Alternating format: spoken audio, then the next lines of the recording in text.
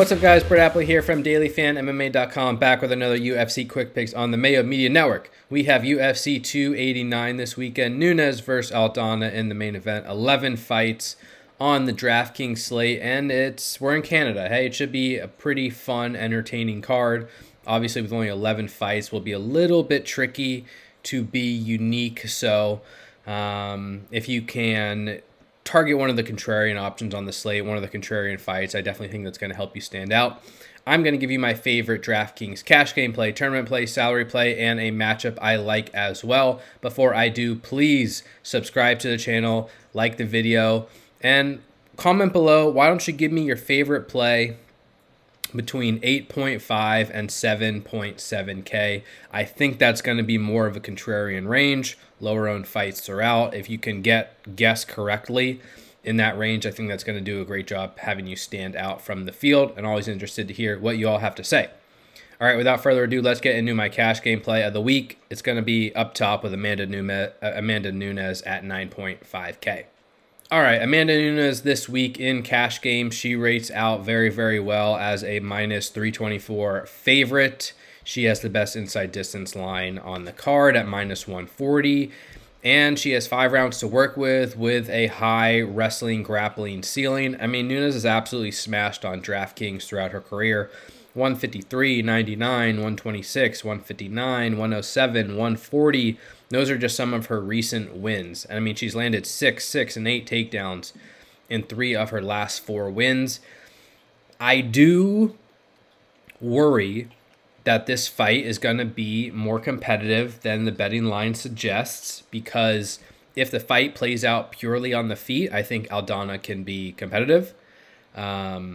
I also worry a little bit about Nunes' cardio. I worry a little bit about her getting hit. And it's also important to note that, unlike Juliana Pena, who's defending takedowns at 20%, Aldana defends at like 81%. So I'm not sold that Nunes just easily lands takedowns and gets on top and wins the fight. In cash games, I still definitely think she's the most valuable fighter on the slate. She rates out extremely well. She'll be very popular, and she has an elite ceiling. And even if she wins without grappling domination over 25 minutes, I still expect her to score well. Nunes at 9.5K in cash games. In tournaments, you can still target her for that ceiling. I mean, the problem with me recommending against it is that she still has an insane ceiling, but it's important to note that she will be very, very popular. She'll probably be the most popular fighter on this entire slate.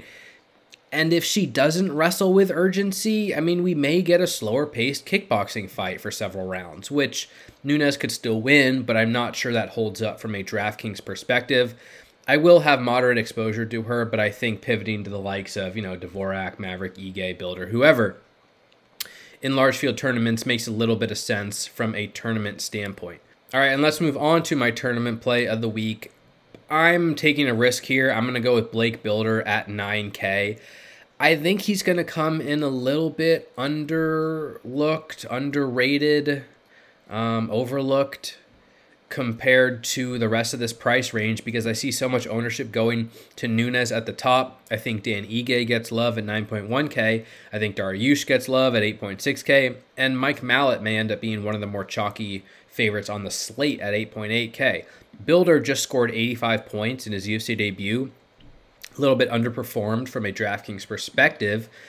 I'm not sure he ends up that chalky, and there are risks with him. I mean, I'm not sold on his striking ability or wrestling ability, and no guarantee he easily beats Kyle Nelson. But Nelson has had cardio issues throughout his career. Nelson has been knocked out. Nelson has been submitted, and Builder rates out as the type who could win inside the distance either early or in the middle or late rounds.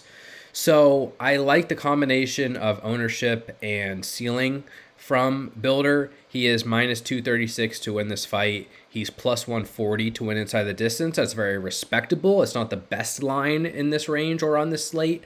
But again, Nelson averaging 2.8 strikes per minute landed, absorbing 4.8, 45% striking defense, 63% wrestling defense. He's been submitted by Matt Sales. knocked out by Billy Quarantillo. I think there are multiple ways for Bilder to score. And from a DraftKings perspective, I think he has a reasonable ceiling. I will be spreading out my exposure in this range to other fighters I've talked about, like Ige, Mallet, Nunes, whoever. But Bilder interests me a little bit from an ownership standpoint. So I like the fight. It's minus 170 to end inside the distance. I think a good matchup to be potentially a little bit overweight on compared to the field. All right, let's move on to my salary play of the week. Another very risky one here. I'm going to talk about Eric Anders at 7.8K, despite me most likely picking Marc-Andre Barriault to win. And I like Barriault. He's just a solid volume striker, averages 5.9 significant strikes per minute. I've backed Barriault a lot throughout his career with mixed success. And I do think he can beat Eric Anders, who I have not been high on. Anders is very inconsistent. I don't love his metrics or his game in general, but Anders is very durable and Barriault is very hittable. And not only is Barriault hittable, but he also gives up takedowns at a pretty good rate, defending at only 62%. So I think there are ways for Anders to score here. Anders has these... He's inconsistent. But he had like a great performance against Darren Stewart that ended in a no contest. His last performance against Kyle Dawkins was great too. That ended in a second round knockout. Anders hits hard, and Barriault was just knocked out recently by not just, but in 2022 he was knocked out by Enja Kawani. Had a couple of sketchy minutes against Jordan Wright. Grapple dominated by Fluffy Hernandez, and then gave up like 82 significant strikes to Julian Marquez. So Anders having some success in striking exchanges, hurting Barriault would not be a shock. Anders also averages, 1.59 takedowns per 15 minutes. Landed 3 against Jin Park, landed 3 against Darren Stewart in the first round. And Barriault gives up takedowns to most of his opponents, including 8 against Anthony Hernandez. So am I very confident in Anders here? No, but I don't expect him to be that popular. He's plus 270 to win inside the distance. It's respectable for 7.8K, and I think a win from Anders either comes from damage or grappling or both. And so I do like his ceiling from a fantasy perspective. I think he's going to be a little bit underrated again, not super high owned, and I'm willing to take chances on him. You can target the more popular fighters below, like Nate Landwehr, Charles Oliveira, who I'll touch on in a second. But if you want to be a little bit sneaky, I do think Anders has a chance to make this fight competitive with a decent DraftKings ceiling at 7.8K. All right, and my matchup of the week, I am going to talk about Beneil Dariush versus Charles Oliveira. Dariush is the favorite at minus 148, Oliveira plus 128. On DraftKings, Dariush 8.6K, Oliveira 7.6K. The fight is, minus 260 to end inside the distance. Oliveira obviously holds the record for most finishes in the UFC, most submissions in the UFC.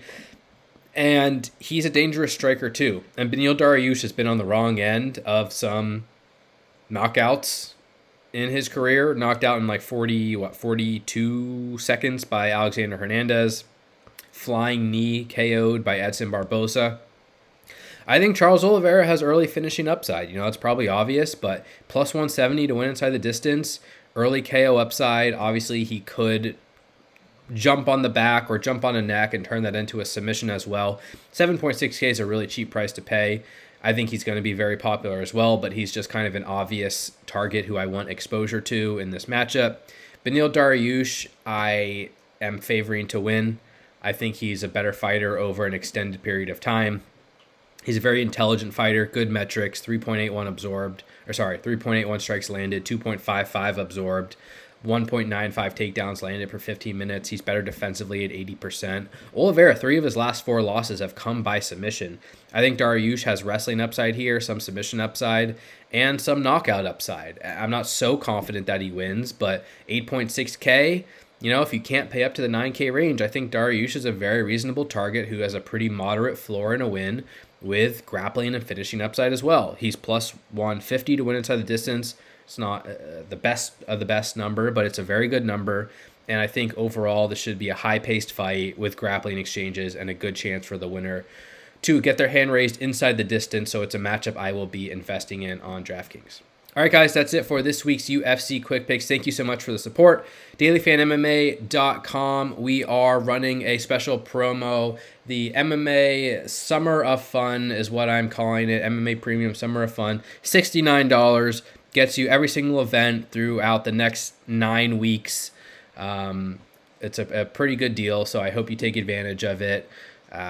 Don't want anyone to put in long-term commitments, but we're just covering the summer here, so that's $69 for the next 9 events. You can find more information on my Twitter account too, Brett Apley, TTPP.